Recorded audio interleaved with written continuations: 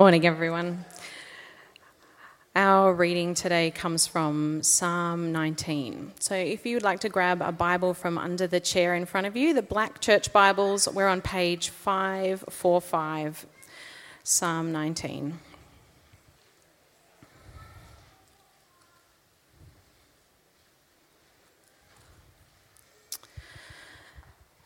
The heavens declare the glory of God. The skies proclaim the work of his hands. Day after day, they pour forth speech. Night after night, they reveal knowledge. They have no speech. They use no words. No sound is heard from them. Yet their voice goes out into all the earth, their words to the ends of the world. In the heavens, God has pitched a tent for the sun. It is like a bridegroom coming out of his chamber, like a champion rejoicing to run his course. It rises at one end of the heavens and makes its circuit to the other. Nothing is deprived of its warmth. The law of the Lord is perfect, refreshing the soul. The statutes of the Lord are trustworthy, making wise the simple. The precepts of the Lord are right, giving joy to the heart. The commands of the Lord are radiant, giving light to the eyes. The fear of the Lord is pure, enduring forever. The decrees of the Lord are firm, and all of them are righteous. They are more precious than gold, than much pure gold. They are sweeter than honey from the honeycomb. By them your servant is warned. In keeping them, there is great reward. But who can discern their own errors? Forgive my hidden faults. Keep your servant also from willful sins. May they not rule over me. Then I will be blameless, innocent of great transgression. May these words of my mouth and this meditation of my heart be pleasing in your sight, Lord, my rock and my redeemer. Well, thanks, Belle, and good morning from me. For those of you who don't know me, my name is Andrew. I'm one of the ministers here at St Matthew's. Hey, this is a pretty natural time of the year, isn't it, to reflect on the year past and prepare for the year ahead. And I want to say, as I get going this morning, that Psalm 19 that Belle has just read for us is a great place to turn any time of the year, but especially as we prepare for a new year. For my wife Rhonda and I, 2019 has been a year characterised really by uprooting and by replanting. Back in April, we uprooted from a church community that we loved, and where I'd been the senior minister for 16 years. And in May, we began to replant into a new church community here in Manly. We've had a wonderful welcome here, and we've found it to be a place that has plenty of opportunities, great opportunities to serve the Lord, to serve his people, to serve people in this community. And it's also been a chance for us this year to reset a lot of things in our lives, and we've been very thankful for that. So thankful for 2019. Now imagine if we all had a chance to share our stories and reflections on 2019. There would be a load of stuff that we're glad to share. So many things to be thankful to God for, but equally there would be plenty that's been heavy to carry for us this year. Griefs that we've known, sorrows, hardships, some of which you might be feeling very keenly this morning. And as you look forward to next year, I suppose there would be challenges you can see coming at you that you relish, and other stresses coming your way that you're not quite sure how you'll face up to them, where you'll find the strength and the wisdom that you need. I want to say it again, Psalm 19 is a great place to turn as we prepare ourselves for another year. A question I'd like to give to you as we begin this morning is, how could you make sure that you take hold of all the value and the delight that God offers us in his word? Psalm 19 is a part of the Bible that teaches us about the amazing value, about the deep delight we can find in God's word. It really is a celebration of God's word and its goodness. So how could you make sure that 2020 is a year where you grab hold of that value and when you give yourself the opportunity of experiencing the delight that you can know as you listen carefully to what God has said, as you continue to cultivate your relationship with him?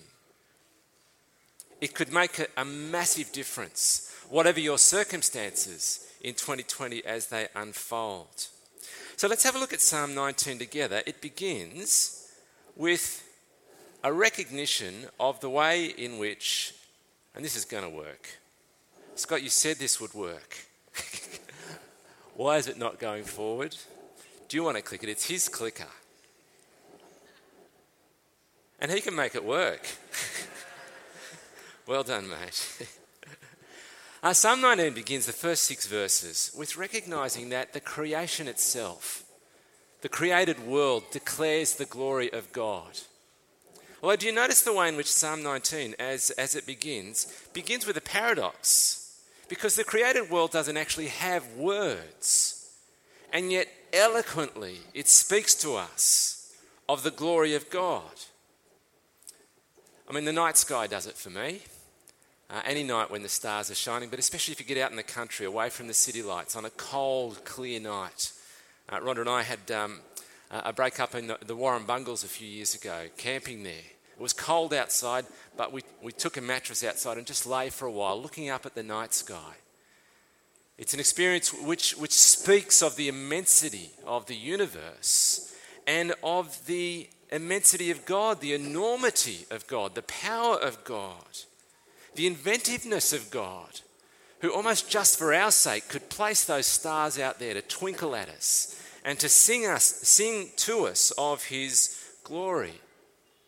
And the sun, likewise, through the day, everywhere it goes, it spreads its warmth, it spreads its light. And that's without talking about the creatures of the world and the wonder that it is to be a human. The created world speaks to us eloquently, shouts at us of the glory of God. The world around us is constantly declaring the glory of God. Is it going to work for me this time? It has. Fantastic. The Apostle Paul says in Romans chapter 1 that since the creation of the world, God's invisible qualities, his eternal power and his divine nature have been clearly seen, being understood from what has been made, so that people are without excuse. See, everybody knows that God is there because of the world that he has made. Everybody understands the divine nature of God, the eternal power of God. And you can only deny the reality of God by suppressing that truth, which keeps popping up all over the place. To deny that God is there is a bit like the alcoholic who's already lost his wife and lost his job and is suffering from cirrhosis of the liver and says, I don't have a problem with alcohol. It's denying the truth that is shouting at us. God declares his glory in the world that he has created. God says, as we see the sun come up in the morning, God says, I am here. The creation declares the magnificence of God and the reality of God. But even more clearly than the created world, God has actually spoken himself. He's created us so that we could understand what he says. And he, John Calvin says, stoops down to us and speaks to us in words that we can understand. And so as well as declaring his glory, God brings to us his written word. And his written word is incomparably valuable to us. God speaks to us of himself and ourselves, of his purposes for the world, in what we find, the words he's spoken and caused to be written down for us in the Bible. Now, there are 6 statements from verses 7 to 9 which make this crystal clear. Look at the first one there. The law of the Lord is perfect, refreshing the soul. The law, by the way, the word that's translated law there could also be translated something like instruction or teaching. It's from the Hebrew word Torah, which refers to all of what God has said. It certainly includes the commandments, like the Ten Commandments, but it includes the stories that surround the giving of the Ten Commandments. It includes the story of the creation of the world. It includes the words of the prophets who brought God's word to bear in the lives of their contemporaries, and through whom God showed the future to the world. So the law of God, the instruction of God that we find in the Bible is perfect. It refreshes the soul. Deep down within you, God changes you as you listen to his word. It has that power. So the statutes of the Lord are trustworthy, giving wisdom to the simple. The precepts of the Lord are right, giving joy to the heart. The commands of the Lord are radiant, enlightening the eyes. The fear of the Lord is pure, lasting eternally. The ordinances of the Lord are firm, making righteous, bringing us into right relationship with God. I mean, where else will you find all of those things in one place, like you find in the Bible? Where will you find something which will renew you from within, from the very center of your being? Where will you find something that will make you wise, even if you don't feel you've got a great mind? Where will you find someone that will say something to you that will show you a joy that doesn't depend on whether you're having a good day or a good week or a good year or a good life? A joy that is that profound. This is what the revelation of God to us through the Bible gives to us. It gives us light. It gives us something of value into eternity. These words endure forever, which is why David says, as he teaches us to sing this song in verse 10, these words of God that we find in the Bible, they are more precious than gold. What he's saying is that it doesn't matter how much wealth you might amass to yourself, it won't give you the same value that God's word gives to you. And remember, David is writing this before the Lord Jesus has come. Before the Lord Jesus has come and showed us, without a doubt, that in this chaotic world, there is a God who loves us, whose love we cannot earn, but we cannot lose. The Lord Jesus shows us that there is someone in charge of this chaotic world who actually knows what they're doing.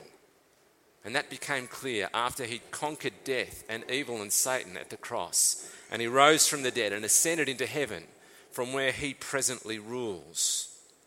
I mean, listen to what Jesus says in the Sermon on the Mount about the value of his words in particular. Right at the end of the Sermon on the Mount, he says, everyone who hears these words of mine and puts them into practice is like a wise man who built his house on the rock. The rain came down, the streams rose, the winds blew and beat against that house, yet it didn't fall, because it had its foundation on the rock. Hear what Jesus is saying? You build your life on my words. You learn to put them into practice. And when the storm of God's judgment comes, he will welcome you home. On that great day, you will not be shaken. God will welcome you home. Now, how much wealth would you have to amass to make a scrap of difference to your eternal destiny? But the words of Jesus will do that for you. You know, part of the value of the Bible is not just its promises of a wondrous future for those who follow Jesus. Part of the value of the Bible is it warns us how foolish it would be to build your life on any other foundation. So Jesus goes on to say in the Sermon on the Mount, therefore everyone who hears these words of mine and does not put them into practice is like a foolish man who built his house on sand. The rain came down, the streams rose, the winds blew and beat against that house, and it fell with a great crash. See, why would you build your life on anything apart from God's word, which we find in the Bible, which is of eternal value to us? But not only is God's word inestimably valuable, it's also wonderfully sweet. And one of the nice surprises for me Christmas time this year was in the staff gift sharing. I received a jar of honey that came from Mark Gilbert's bees. Organic honey, very tasty. I love honey. In fact, I even love honeycomb more. So maybe next year, Mark, if you're here this morning, if I could just have a little bit of honeycomb, that would be nice. Do you see what it says there in verse 10? These words of God, which are more precious than golds, are sweeter than honey from the honeycomb. See, our loving Creator, this is what we learn in the Bible. Our loving Creator knitted us together in our mother's womb. Before our mums even knew we were there, He loved us. Now that same God is justly angered by our sin. This is the story of the Bible. But that same God made promises to bring blessing to people everywhere. By at great cost, sending His Son to come as one of us, to live as one of us, to die as one of us, to rise as one of us, and to open the way of forgiveness for our sin. See, how sweet is it that Jesus teaches us we can pray our Father with Him as our brother. We can come before the Creator of the universe, the terrifyingly holy God, and call Him Father, knowing that He is eager to hear our prayers and is able and willing to answer them. How sweet is it to know that wherever you are in life, whatever the circumstances of your life, you can know there is a God who loves you. And this is what we learn in the pages of the Bible. It's brilliant. It's valuable. It's sweet. I've been in conversation recently with two people who are close to death. They've been close to death, living with the consequences and with the effects of cancer as it increasingly takes over their bodies. I've got to say, it's been a privilege to see the sweetness of their faith. In the midst of pain, in the midst of discomfort, in the midst of frustration, in the midst of feeling pretty useless, in the midst of grief at what this will mean for their family and for others who love them. One of them said to me, I don't know what I'm doing. I feel like a slug. I just can't do anything. I'm lying around, not doing much at all. But God knows the beginning and the end. And I trust in Him. And I'm looking forward to being with Him. See, Psalm 19 teaches us to celebrate the wonder of the revelation of God's glory in the created world and the value and the sweetness of His word, which brings such delight into our lives. But you know what? My Bible, I worked out actually that I had at one stage 11 English translations of my Bible, apart from a couple of Greek Bibles and a Hebrew Bible as well. But they are of no value to me if they just sit on my shelf, are they? I have this incredibly valuable thing there on my shelf. Incredibly sweet. If only I'll learn to drink it in. If only I'll learn to take it into my life. So I asked at the beginning, what could you do in 2020? What could you do in 2020 to take hold of the value that we find in the Scriptures? To experience the delight that comes through reading them. And you might be quite a disciplined person with your Bible reading, your devotional and prayerful reading of the Scriptures as you build that relationship with God. But it's possible, even if you're a really disciplined person, to get into a bit of a rut. Routines can become a rut. Or maybe you've never really got into good habits when it comes to Bible reading and prayer. It'd be a great thing as you prepare for 2020 to reset those sorts of things, wouldn't it? And I've got a couple of suggestions which I hope will kickstart the year for you. You could do one or either or both of these things. One suggestion is that you take hold of Psalm 119, 100 on. It's the longest chapter in the Bible. It's not an easy psalm to read all at once, but it's conveniently broken up into 22 stanzas. Just read one of them a day. And actually, even if you miss a few days, you could say by Australia Day, I've read the longest chapter of the Bible. And when I say read it and reread it. If you've got a chance, read it out loud. If there are others who sit around your table at night, read it together.